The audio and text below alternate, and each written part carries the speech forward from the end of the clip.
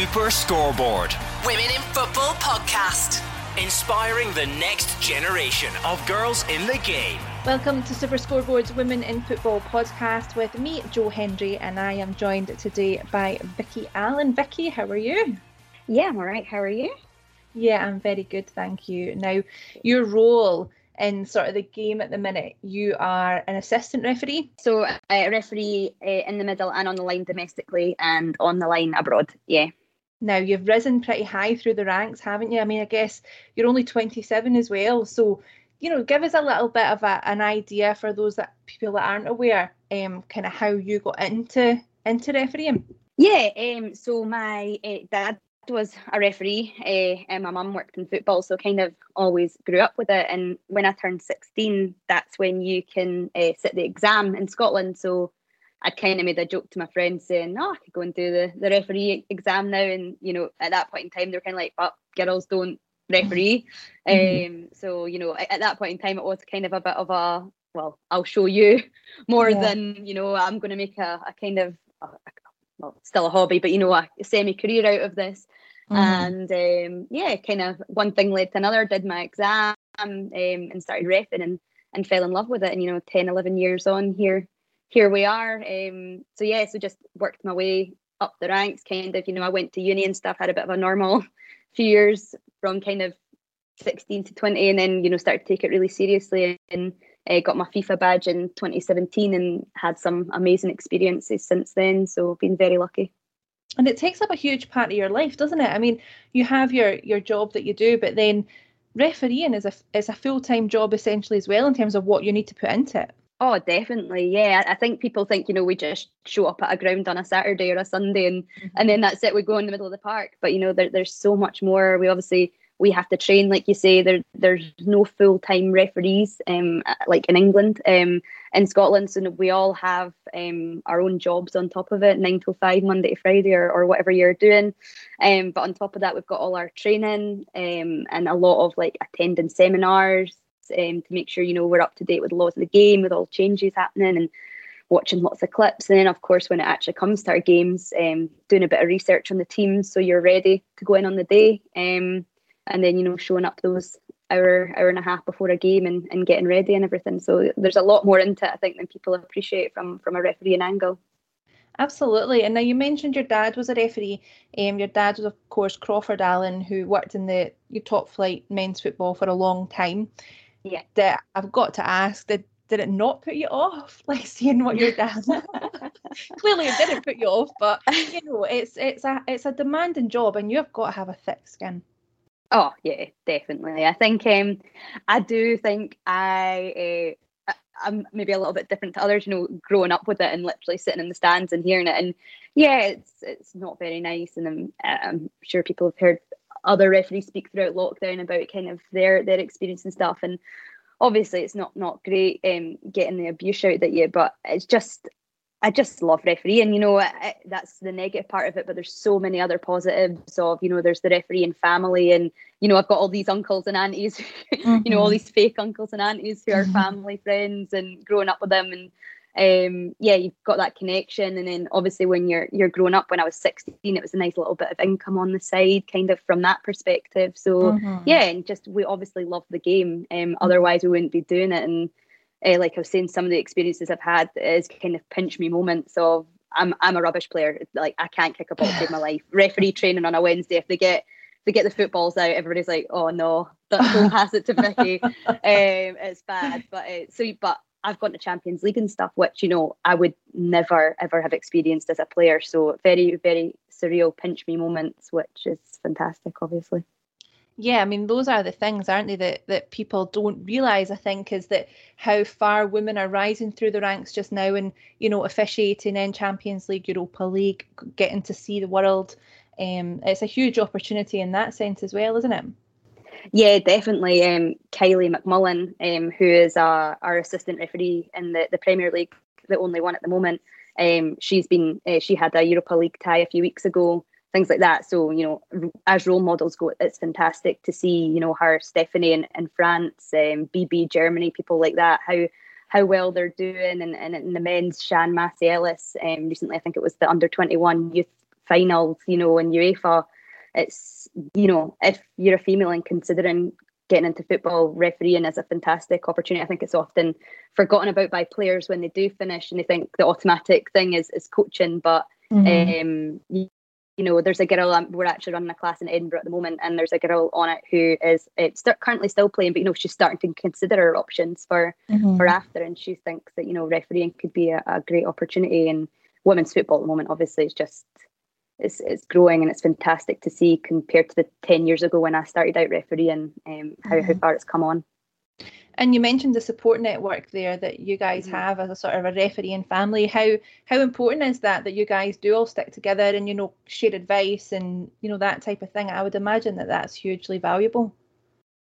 Oh yeah, definitely. I think refereeing, and as lots of aspects of football can be, is very, very psychological and mentally draining.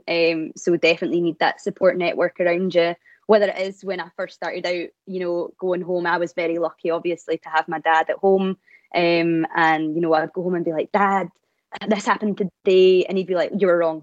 And you're like, nah, Dad, nah. He's like, nah, you're wrong. But sometimes you need that. And that's, you know, that support. But also that if you genuinely have had a bad game and you know you have, is somebody to help pick you up and have that discussion with from that perspective.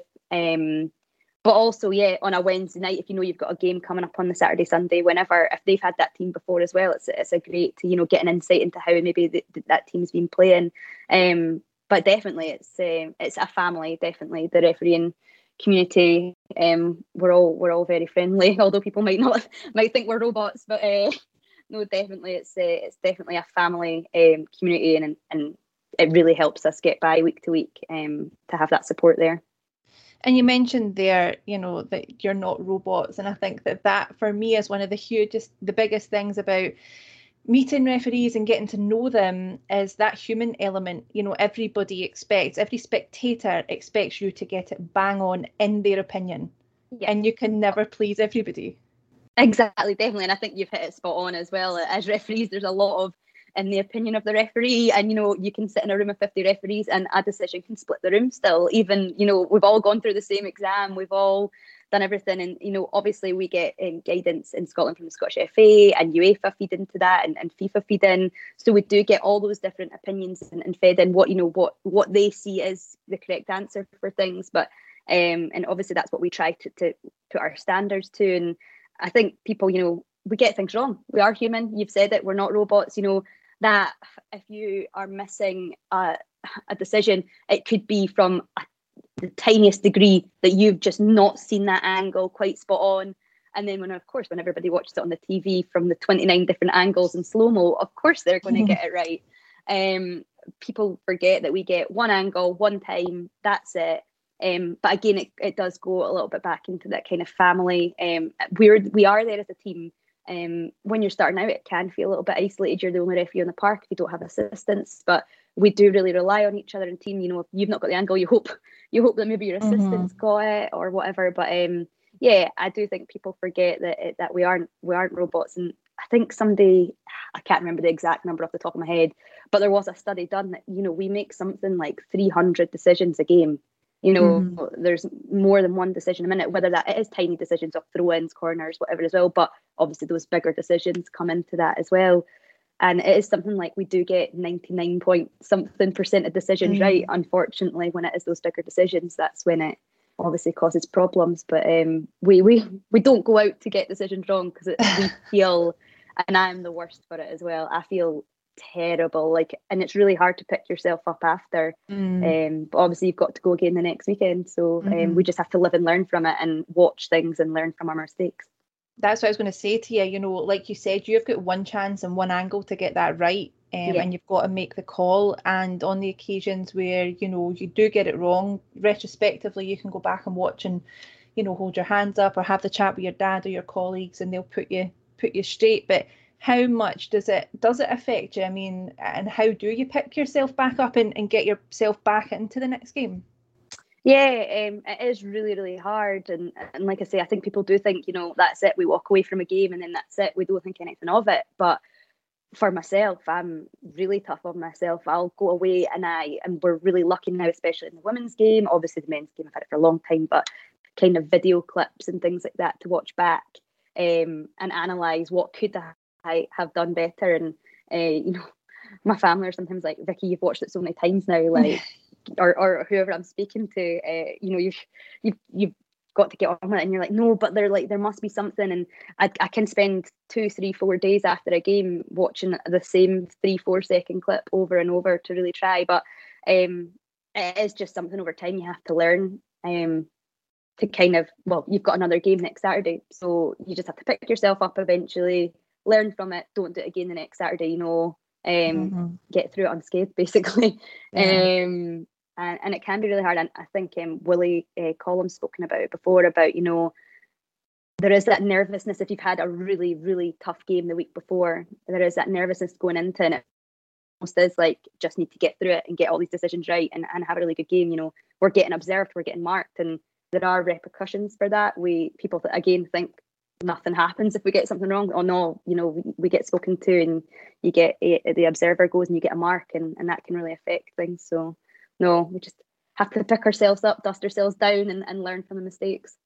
And I think some, people don't realise the pressure going into a game on referees, because I guess, if you're going out there confident, you've had a couple of good games under your belt, confidence breeds confidence. But there is a certain element of pressure where, you are under a lot of scrutiny. Oh yeah, 100%, especially the guys in the top flight. The tiniest of margins can obviously make the biggest difference to a game. And we were watching some clips from the weekend at our class last night, and again, it's split a room. They are all learning still and stuff like that in the class that are coming through, but it is interesting thing. Obviously, refereeing decisions is in the opinion of people, and it can split a room. But we just have to learn from the advice that we're given from the Scottish FA when they look at that, and just make sure that we get it right next time. But yeah, it is incredible pressure, especially in bigger games, and what can be the repercussions for teams after that as well. And one of the biggest things for me is if I do get something wrong, and I've got, and I'm like, oh no, I definitely did get that wrong, is if it was that bad, when next time I have that team, is having that human element and saying, I got that wrong, really sorry, hold my hands up. So I think it's important to accept that. So. And what's your take on VAR? I mean, obviously that's a huge impact in terms of the refereeing landscape. Have you used that yet in any of the other competitions? So I'm not VAR trained. There's only so many in Scotland. Kylie is our only female who's trained on it. You have to do something ridiculous, like 100 hours of training before you can use VAR. And listening to Kylie, it's very, very technical. You have to know exactly what each camera is called and things like that. But I think VAR is great. I think we're getting there now. I think obviously it had a few teething issues at the start, but definitely I think we're seeing it come through now, and we're learning from it. Anything that can help a referee, all for it. We're again going back to that thing of we're not robots, we're human. Anything that can help us get that, see that slow-mo, see that other angle that we didn't quite see, all for it. Obviously, people again need to remember it does come back to, there is that in the opinion of whoever's looking at it, and things are not always black and white. There are the grey areas, but I'm definitely all for VAR, and hopefully I get to use it at some point. We've seen some training clips of actually listening to people, referees using it, and it is really, really interesting, the teamwork that goes on, again, that people I don't think appreciate what's going on in our ears when we're using the comms equipment and VAR and stuff like that. So it's really interesting. And then the flip side to that is you've got people complaining about how VAR is killing the game, it kills the atmosphere, but then at the same time people will complain if the referee doesn't get it right. So you're then giving the referee the equipment to make sure they get it absolutely spot on. And I guess there's always got to be a trade-off, hasn't there, as well? Yeah. And I suppose that's that comment there that, I think there's still teething issues. We're getting there, just trying to get that flow right for the game, because, it isn't like a stop-start sport. We want to see the flows or people celebrating goals and then a flag goes up. I understand that it can be frustrating from our angle. Obviously, as referees, we want to make sure we get it right, though. So you're right. It is that trade-off of, do you want to get us to get it right, or you want a decision potentially to go against your team, which we don't want. We want to be right. We want to get everything spot on. So. And you've worked in both the men's and the women's game, so you've got experience of the top flight women's game in Scotland. What would you say? I mean, how do you find officiating? Is there big differences between officiating the two different leagues? I don't know. Sometimes I find the women's a bit more tactical. There's a few more tactics in there, things like that. We've really got to watch when we're refereeing. If you know a team, you can start to learn some of the things they're trying to do. But yeah, I think they're both really interesting. I really enjoy refereeing both, just the different styles as well. I think it's great to have the opportunity to do both. I know in some countries they kind of make you pick one or the other. But I do enjoy doing both. And it's great to have the opportunity as well to do both and try and work my way up both sides of the game. So no, it's definitely interesting to see both sides. Yeah. Do you have a preference for which you like to officiate more? Not really. I'm more on the line at the moment in the men's. I probably prefer personally just more on the line. They're very different. Again, people don't realise how different refereeing is to assistant refereeing. It's kind of two different skill sets. But so I do more on the line on the men. So it's from anything, maybe from that perspective. But I really do enjoy doing both men's and women's. So I don't really have a preference onto which one or the other. And do you think the gender thing is becoming less of an issue as, people get more accustomed to seeing women run the line or officiating games? Do you think that it is improving? Do you get that sense? I think from my perspective, definitely. I think it's kind of almost become the norm, hopefully. When I was starting out in the men's game, people, I would arrive at a ground and they'd be like, oh my gosh, it's a female, what do we do?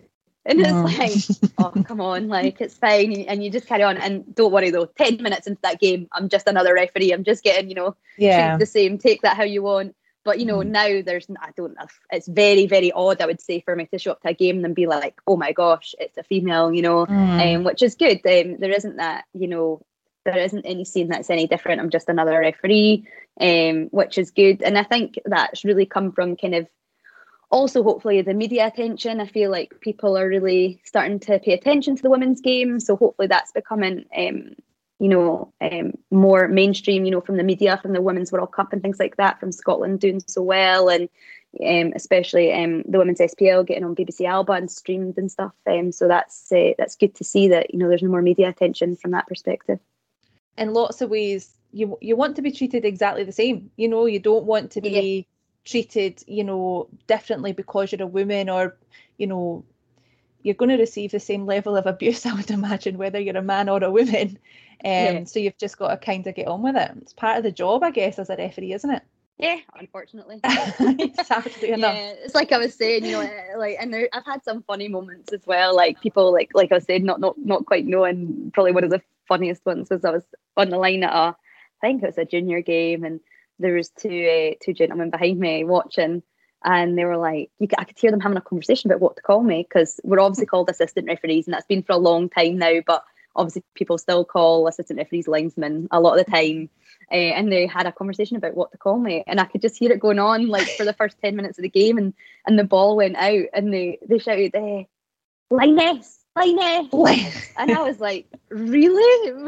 Is that what we're going with? And I had to actually stop and laugh. So no, there is some funny moments as well, but that was a good few years ago now. And do you ever see yourself as, like you say, you've been doing this for 10 and 11 years now, as, you've mentioned Kylie as well, you guys being the role models in Scotland for young women looking to get into the refereeing side of the game?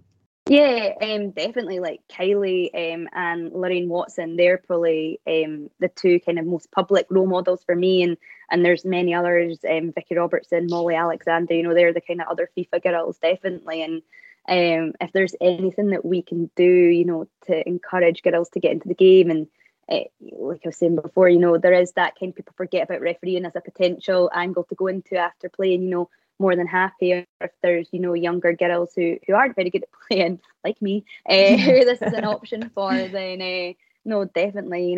Happy, delighted if I'm seen as a role model, and hopefully for the right reasons and getting decisions right, and a way to stay in the game and keep fit, things like that. So no, definitely. How close do you think we are to seeing, a woman, lead a top flight game in Scotland in terms of officiating? Do you think we're anywhere near that? Yeah, I don't think we're a million miles off. Obviously, we've got Kylie on the line already. But Lorraine, she's category 1D at the moment. She's been on kind of mat leave. She's back. She's been back. I think she got back maybe late last year, and obviously try to get back into things and then lockdown. But yeah, she's Cat 1D, so she is that kind of one step away from the Premier League. So really, I don't see it a million miles off. I would really hope we see a female in the middle in the next 5 years. I would really, really hope. Fingers crossed, because I don't think there's any reason, if we can pass the fitness test and prove ourselves, why there shouldn't be.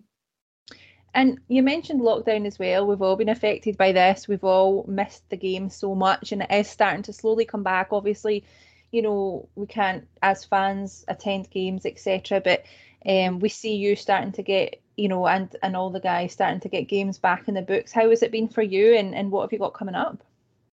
Yeah, it's definitely been an interesting 6 months. Yeah, we kind of, we were trying to keep together as a group, because obviously the mental side of things, we do see ourselves like as a community, as a friendship group, and I know it's not just this aspect of the game, because teams and stuff. So it was quite tough at first, but we started kind of doing virtual training and things like that over Zoom, which was good fun, trying to get everyone, as I'm sure everybody's experienced over the last 6 months, everyone on a Zoom call.